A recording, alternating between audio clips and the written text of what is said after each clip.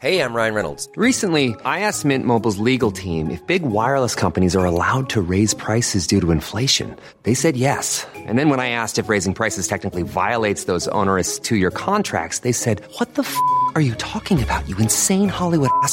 So to recap, we're cutting the price of Mint Unlimited from $30 a month to just $15 a month. Give it a try at mintmobile.com/switch. $45 up front for 3 months plus taxes and fees. Promo rate for new customers for limited time. Unlimited more than 40 gigabytes per month. Slows full terms at mintmobile.com. Millions of people have lost weight with personalized plans from Noom. Like Evan, who can't stand salads and still lost 50 pounds. Salads generally for most people are the easy button, right? For me, that wasn't an option. I never really was a salad guy. That's just not who I am. But Noom worked for me. Get your personalized plan today at Noom.com. Real Noom user compensated to provide their story. In 4 weeks, the typical Noom user can expect to lose 1 to 2 pounds per week. Individual results may vary. Many of us have those stubborn pounds that seem impossible to lose, no matter how good we eat or how hard we work out. My solution is PlushCare. PlushCare is a leading telehealth provider with doctors who are there for you day and night to partner with you in your weight loss journey. They can prescribe FDA-approved weight loss medications like Wegovy and Zepbound for those who qualify. Plus, they accept most insurance plans. To get started, visit plushcare.com/weightloss. That's plushcare.com/weightloss.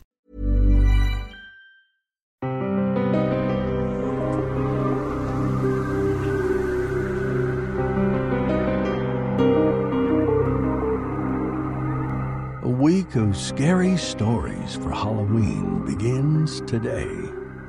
It seemed to be human, but it was inside out.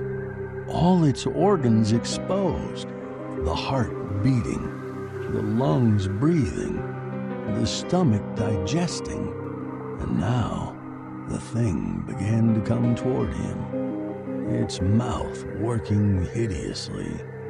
The Thing Behind Hell's Door by Robert Silverberg.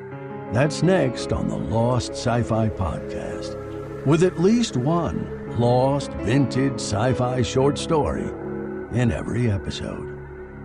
We were live on YouTube about a month ago when one of our listeners asked us what we were doing for Halloween, and it had never crossed my mind.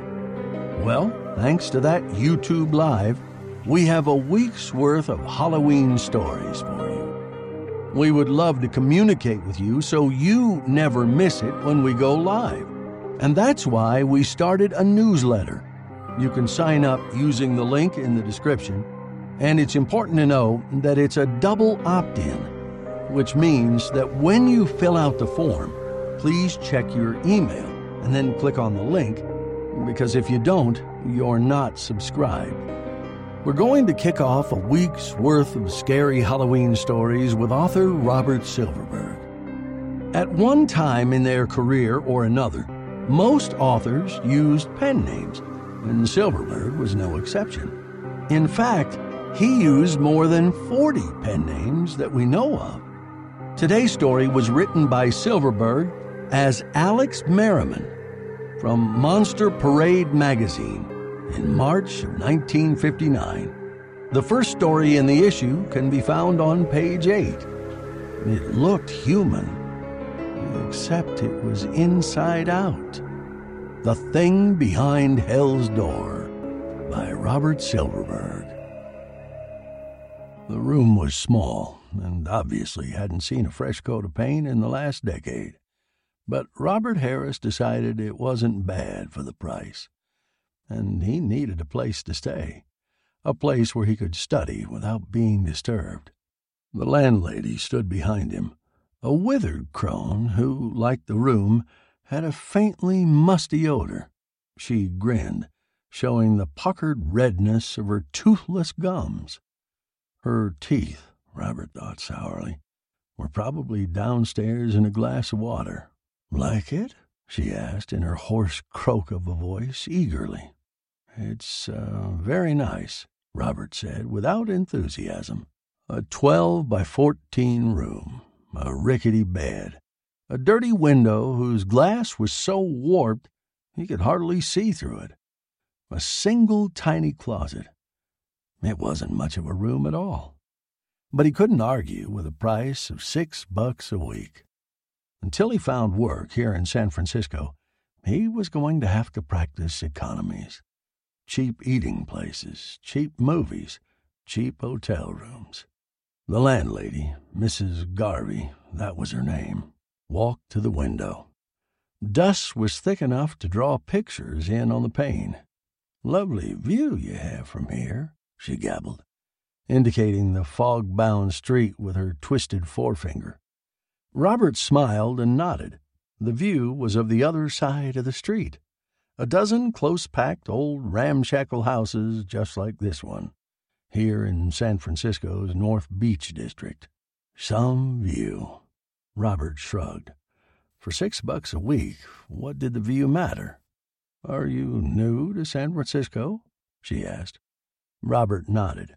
"I'm an Easterner, from Chicago to be exact. I came out here to find work." "What sort of work do you do?" The old hag was in an inquisitive mood, Robert thought wearily. "Any sort of work," he said. "I was a bus driver in Chicago for a while. Also a shoe clerk. And I worked in a liquor store for a while in St. Louis. I'd like to work in a bookshop here. I like being around books. Very much. As soon as I get settled, I'll look around for a bookshop that can take on a clerk."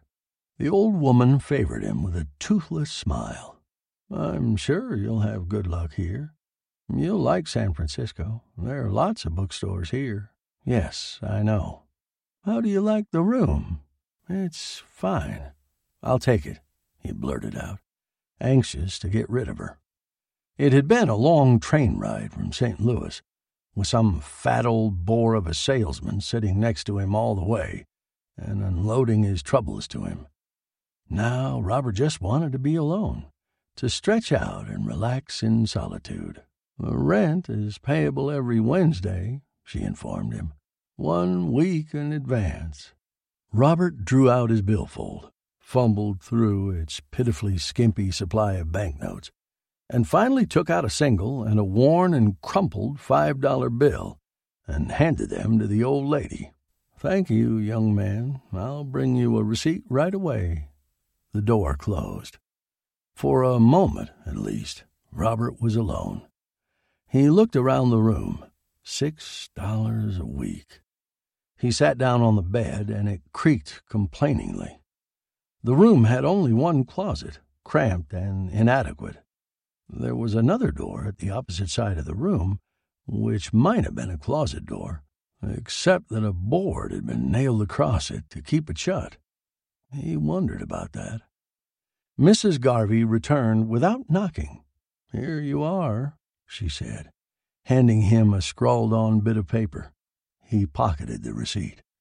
"I hope you enjoy your stay in San Francisco," she said. "We don't object to your bringing friends into the room, but I'll have to ask you not to make any loud noise after 11 o'clock at night. Some of the other guests get up early to go to work." "Of course. She turned to leave. "Mrs. Garvey?" he said. "Yes?" That closet over there. It's a little on the small side, you know. I was wondering if that other closet there, the one that seems to be boarded up, could be—" "Oh, no, you mustn't. It's a closet, isn't it?" "I'm sorry, Mr. Harris. That door isn't supposed to be opened. The last tenant boarded it up and gave orders that it wasn't to be disturbed." Robert scowled, irritated. "But he isn't here anymore. Paying rent, I mean. I'm the tenant in this room now, and I'm afraid I need the extra closet space to take care of my things." She shook her head. "He left very definite instructions, Mr. Harris, about that closet. Said it wasn't to be opened on any circumstances. He didn't even want me to rent the room to anybody, but he couldn't afford to pay the rent himself, so of course I couldn't let the room stand empty. But you mustn't open it up." With that, she was gone. Robert shook his head in annoyance. Here he was with 2 suitcases full of clothes and books and other belongings, and only one tiny closet, and one spavined, rickety 3-drawer dresser to keep them in. Well, he would see. He unpacked his suitcases and did the best he could with the facilities he had. But he was short of space. The closet in the room was really sort of a broom closet. His overcoat alone took up almost all the available space in it.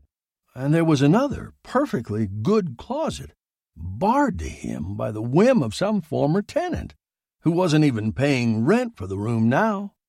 Here I am, forking over $6 a week, Robert thought angrily, and I can't use all the closets because someone else barred one of them up before he left. Robert scowled. Most likely the former tenant had left something of value in the closet. Well, too bad. The room was his now. The landlady wouldn't go prowling in the rooms, surely. Nobody would be the wiser if he unbarred the extra closet. He pushed shut the bolt on his door. Mrs. Garvey seemed to have a habit of entering her guests' rooms without knocking, and Robert wasn't anxious to have her find him breaking into the forbidden closet. With the door locked, he turned to the closet. A single plank of wood was nailed across the door. He tried the door handle experimentally. The closet door opened less than 1/4 of an inch, then hit the restraining wooden plank. So there was no question of a lock. All he had to do was remove the plank. There was a little room for him to get his hands in, between the plank and that door. A crowbar would have made things simpler, but he had no crowbars handy. He clapped his foot against the wall and started to tug. Muscles that he hadn't used in years suddenly strained and knotted. His back bent tight. The nails started to give. There were 4 of them, 2 on each side, driven into the dry and not very solid plaster of the wall. Robert could see tiny stress lines beginning to form in the plaster near the places where the plank was nailed down. A little more pressure. He arched his back and intensified the effort of pulling. Dark cracks spread over the plaster on one side of the door. He shifted his aching hands and concentrated on that side. In a moment, he felt the nails giving. Then they erupted from the wall abruptly, sending Robert flying backward onto the bed. Rising, he ripped the board away with ease. He opened the closet door. He stared into blackness, not the ordinary blackness of a dark closet, but a strange, unsettling total blackness of a kind Robert had never experienced before. It was a curious sensation, standing there looking into this utterly dark closet. He extended a hand, reaching into the closet to find out what, if anything, might be stored inside. His hand was strangely chilled by the darkness. He felt nothing. He moved toward the blackness, putting one foot over the threshold into the closet. The foot did not encounter anything solid on which to rest. It stepped out onto nothing at all. Robert tried to check himself, reached for the door frame and missed, and went stumbling forward into the closet. There was nothing in the closet, nothing at all. He started to fall. He dropped, arms and legs pinwheeling crazily, his mind so numbed by the shock that he hardly felt fear. Not yet. The fear came a moment later. He landed. He realized he had fallen some 20 or 30 feet, coming to rest on a soft, yielding floor that felt like beach sand. He began to tremble. Around him, all was darkness. Where was he? He started to reason things out. He had stepped through a closet door, but no closet was there, and he had fallen. His room had been on the 2nd floor of Mrs. Garvey's boarding house. He had dropped perhaps 20 feet. So he landed in the basement, on a pile of sand that was kept down there for some reason. Robert shuddered. What if he had landed on a coal pile, or on solid concrete? He might have fractured every bone in his body. Well, he thought, it was my own damn fault for snooping. He couldn't go very well accusing Mrs. Garvey of carelessness when she had warned him strongly not to meddle with the boarded-up closet. Evidently, it was no closet at all, but the door to some kind of air shaft that ran through the building, and he had clumsily stepped right into it and fallen. He turned, looking up. There, some 20 or 25 feet above his head, he saw the open door through which he had fallen. Light from his room was streaming through, into the blackness surrounding him. He moved carefully, trying to find some way to get out of the cellar he was in. But the sand pile seemed bigger than was probable. He counted his steps in the dark. He had taken at least 15 before he realized that the cellar couldn't possibly be as big as this. And there was still sand underfoot. A tiny worm of panic began to sprout in Robert's mind. He still did not suspect anything unusual or out of the ordinary in any respect. But this was a lot of sand to have in one's basement, and although he had walked a goodly distance, he had not come upon any indication of walls or of any of the equipment normally found in basements. His eyes were slowly becoming accustomed to the darkness now. He could not see well, but he could make out the general surroundings. He was not in a basement. That was the first stunned realization. The second was that he was outdoors. Where? It might have been the Sahara Desert. Robert saw sand dunes undulating off toward the distant horizon. His mind refused to accept the fact. He had fallen down an air shaft and landed in a night-dark desert. No, that was impossible. That was beyond all rational belief. Yet it had happened. And 20 feet above his head, opening like a hole in the sky, he saw the doorway through which he had come tumbling, and the faint rays of the electric light still shining in his room at Mrs. Garvey's boarding house. Where the hell am I? He wondered. Something like a half-sob escaped his lips. Old fantasies that he read came to mind. Maybe it was some kind of dimensional escape, his troubled mind suggested. The previous inhabitant of his room had opened the pathway, left it boarded up to prevent some other occupant of the room from doing precisely what Robert had done. He shook his head. This was no fantasy. This was reality.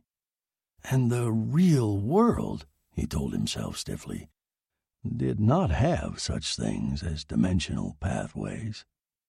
He had fallen down an air shaft. That was all.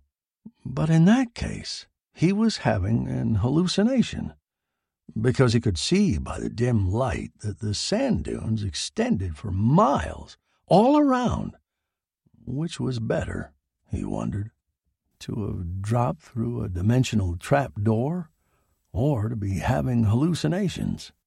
He couldn't decide, except that he knew it might be easier to find his way back out of an hallucination than out of some warp in time or space. Robert stood quietly without moving, looking upward at the bright window of light that was the doorway through which he had fallen. If he only had some way of getting back up there, he thought, of scrambling back over the threshold. Suddenly, he had the uneasy notion that he was not alone, that he was being watched, that unseen eyes stared at him. Carefully, he turned in a full circle, seeing nothing. But the feeling persisted that someone was observing him. His shoulder blades itched. He craned his neck, peered over his shoulder, looked, saw, gasped. Hiring for your small business? If you're not looking for professionals on LinkedIn, you're looking in the wrong place. That's like looking for your car keys in a fish tank. LinkedIn helps you hire professionals you can't find anywhere else, even those who aren't actively searching for a new job but might be open to the perfect role. In a given month, over 70% of LinkedIn users don't even visit other leading job sites. So start looking in the right place. With LinkedIn, you can hire professionals like a professional. Post your free job on linkedin.com/achieve today. Millions of people have lost weight with personalized plans from Noom. Like Evan, who can't stand salads and still lost 50 pounds. Salads generally for most people are the easy button, right? For me, that wasn't an option. I never really was a salad guy. That's just not who I am. But Noom worked for me. Get your personalized plan today at Noom.com. Real Noom user compensated to provide their story. In 4 weeks, the typical Noom user can expect to lose 1 to 2 pounds per week. Individual results may vary. Some 20 feet away from him, a thing stood quietly studying him. Robert felt his stomach heave in rebellion at the sight of the creature. It was all he could do to keep his meager breakfast from coming up. His eyes widened in disbelief. The being was grotesquely hideous. Robert saw a bizarre coil of what looked like rope, pink, shiny, pulsing with inner life, twisted into incredibly complex patterns. He saw things like organs, distorted beyond recognition, floating in the air. A great distended stomach, quivering and kneading its contents. A heart, radiating a host of blood vessels. Gray lungs. Visible organs. The nightmare creature seemed to be exploded outward, all its hidden plumbing exposed. Its inside turned out. And yet it lived. The heart beat. The stomach seemed in the very process of digesting a hearty meal. The lungs rose, filled, dropped again. Robert saw a brain, gray, hideously wrinkled, a spinal cord, teeth, all visible. It was a numbing, mind-freezing sight to see the weird creature standing there, turned inside out, with every revolting inner organ exposed to view. There was no vestige of humanity about the creature. "Where am I?" Robert asked himself desperately. He had no answer. As he stood frozen, the thing near him raised an arm. Arm? A string of bare muscles and nerves and bones. Raised it and pointed, and came forward. Robert backed up as the thing oozed toward him, liver and stomach and heart, jiggling obscenely with each step it took. "Keep away from me," he shouted. "Get back! Don't come near me!" But still the being advanced. Robert backed away hurriedly. He looked around. He saw another of the creatures behind him, and another advancing over the dunes to his left, and another, and another. He was surrounded. No use trying to flee, he realized. There must have been 50 or 100 of them. Incredible, nauseous, disgusting things. He sank whimpering to his knees in their midst, and they formed a large circle around him, like so many ocean bathers who have gathered on the beach to examine some particularly strange creature that had just been washed up from the sea. After the first moments of panic, Robert regained a measure of control over himself. He heard their voices. They were talking to each other about him. Their voices were harsh, unpleasant. Naturally, no words of what they said were intelligible, but he knew that they were discussing him. Sweat pasted his clothes to his body. He had become almost completely accustomed to the darkness by now, and he could see the creatures clearly.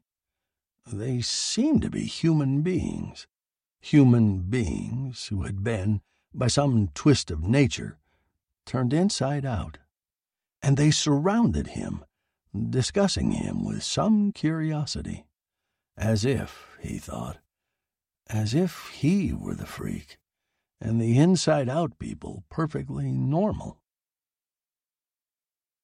He didn't know how long the discussion lasted. Minutes, maybe. Or maybe it went on for hours. But he sat perfectly still, listening to their buzzing voices, and looking at them. Closing his eyes did no good. He tried to pull his lids down and blot out the sight of them. But sitting sightless in the midst of them was far worse, Robert discovered, than looking at them. So he looked. Medicine was one of the few subjects he had never studied, but he knew enough about the inside of a human body to recognize human organs when he saw them, and these were human organs. That was the most hellish part of it all. If these creatures were non-human, it might not be so frightening. But he saw human hearts and human intestines, human brains and human livers, all attached to living beings, inside out. It had to be a dimensional twist, he told himself. His mind, amazingly calm, tried to reason the situation out. The sealed door had been the gateway to some other dimension. A dimension, it seemed, that was the reverse of the normal world Robert knew. Here, the inhabitants appeared to be turned inside out to him, because he had not made the proper kind of entry, and no doubt he looked just as strange to them. The discussion was reaching some sort of peak now. He saw them gesticulating, heard them shouting.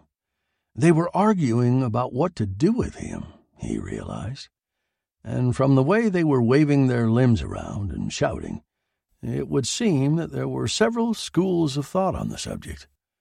He was not a religious man, but now he prayed, praying to nobody in particular, asking simply that he be allowed to go back through the doorway that glittered so unattainably in the air above him, back where people wore their innards under their skins, instead of walking about so disgustingly, with nerves and blood vessels, and all the rest exposed to sight. "Just let me go back," he begged. "I'll nail up that board again and never think of going near it any more. I'll mind my own business."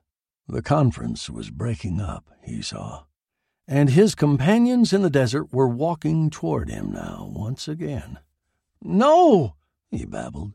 No, keep away from me. Don't touch me." The ring had tightened until they were no more than a dozen feet from him.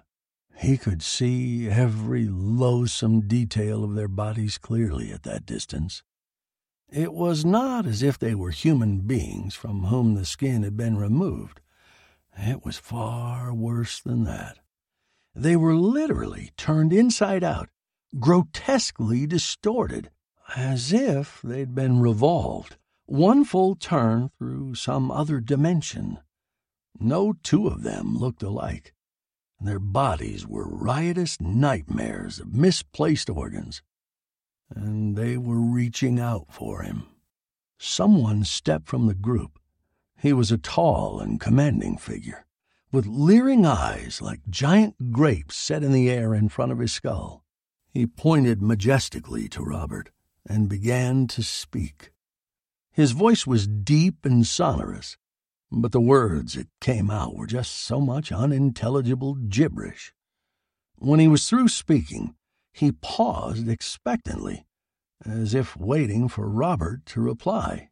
Robert stared at the hideous man-high conglomeration of living organs that faced him. "I'm sorry, I don't understand you," he said, knowing it was hopeless. Again the being spoke. This time he pointed upward, toward the brightness of the doorway. Yes, Robert said gratefully. "I came through there, and I want to go back. Can you help me get up there?"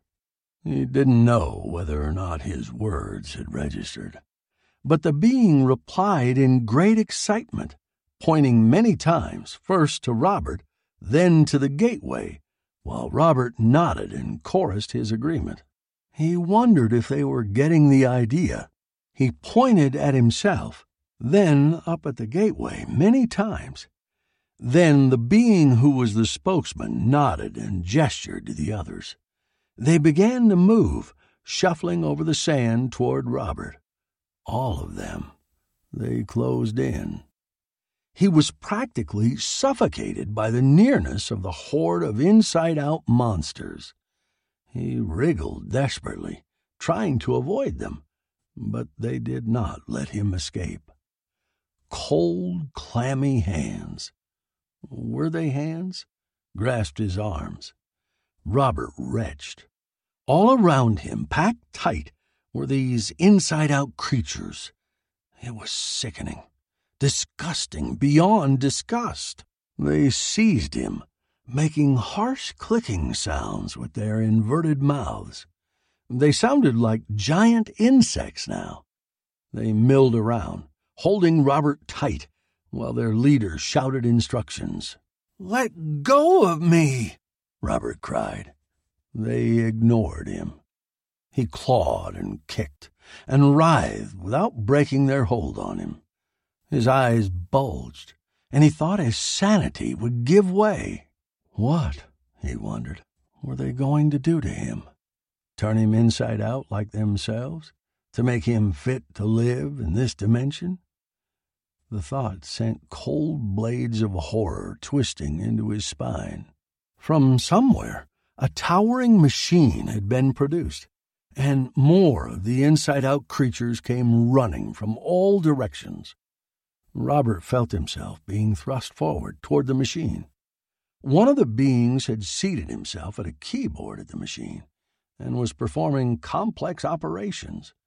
The machine hummed ominously and gave off beams of light. They pushed Robert forward, onto a platform. In a moment of clarity, he realized that the machine was almost big enough to reach upward to the beckoning doorway. If he climbed it, leaped across the intervening few feet back into his own world. With an extreme effort, he broke loose from his captors and began to scale the machine. Frantic cries burst from the inside-out esophagi of the creatures below him. Robert climbed desperately. Once he looked back and saw the people below him busily wheeling the cone of the machine upward to point at him. He kept climbing. The gateway was only a few feet above him. A short leap, and he would land in his own room at Mrs. Garvey's. Suddenly, a beam of light transfixed him from below. He felt an agonizing inner wrench, as if the molecules of his body were being ripped, one from the other. He had to leap now, he thought. Now! As he poised for the leap, he heard a voice cry out from below. "You fool! Don't go through the doorway now!" Robert had no time to wonder about the sudden appearance of an English-speaking being down below. Gathering his strength, he plunged forward into the darkness, heading for the doorway. He made it, just barely. He caught the threshold, pulled himself over with quivering, overstrained arms. Sprawling in his own room, he heard distant shouts from far below, but he ignored them. With one brisk motion, he slammed shut the closet door. With another, he grabbed up the board he had pried loose and clapped it against the door, fitting the nails back into their holes. Later, when he had rested, he would borrow a hammer and some nails and seal the doorway up more tightly. He collapsed on the bed, drenched with sweat, every muscle in his body tingling and shaking from nervous exhaustion. He started to fit things together. There had been a scientist of some kind living here before him, and he had opened a gateway to an inverted world. but it was necessary to be inverted yourself before you could make contact with the people of this world, and Robert had neglected that step when going through. So the people on the other side had kindly provided an inverter to complete the dimensional transfer for him. Nightmare, he thought. But it was over now. He was back, safe and sound in the world of Mrs. Garvey and cheap hotels. But he would never forget his brief stay in that hellish other place. It was the sort of experience that could turn a man's hair white in a moment, he thought. Had it turned his hair white? He was very vain about his fine head of hair. Curious, he rose and walked to the mirror to see if his experience had left any marks on him. He peered at the cracked, dingy mirror. He emitted a small whimpering sound. He realized now why he'd been able to understand the final warning shouted at him as he plunged through the gateway. They had succeeded in inverting him before he left. Robert stared now at the hideous pulsing organs and veins and nerves in the mirror, stared at the nightmare thing that was his own reflection, looked down at his body, at the thing out of space and time that he had become. He screamed once, a thin, droning, inside-out scream. Then, quietly and rapidly, Robert Harris began to go mad. Tomorrow on the Lost Sci-Fi Podcast, we go back 116 years. They were in a boat, all alone, on a foggy night in the middle of the Pacific Ocean. But they weren't alone. A strange voice cries out in the darkness, in search of food, but he is unwilling to be seen. The Voice in the Night by William Hope Hodgson. That's tomorrow on the Lost Sci-Fi Podcast.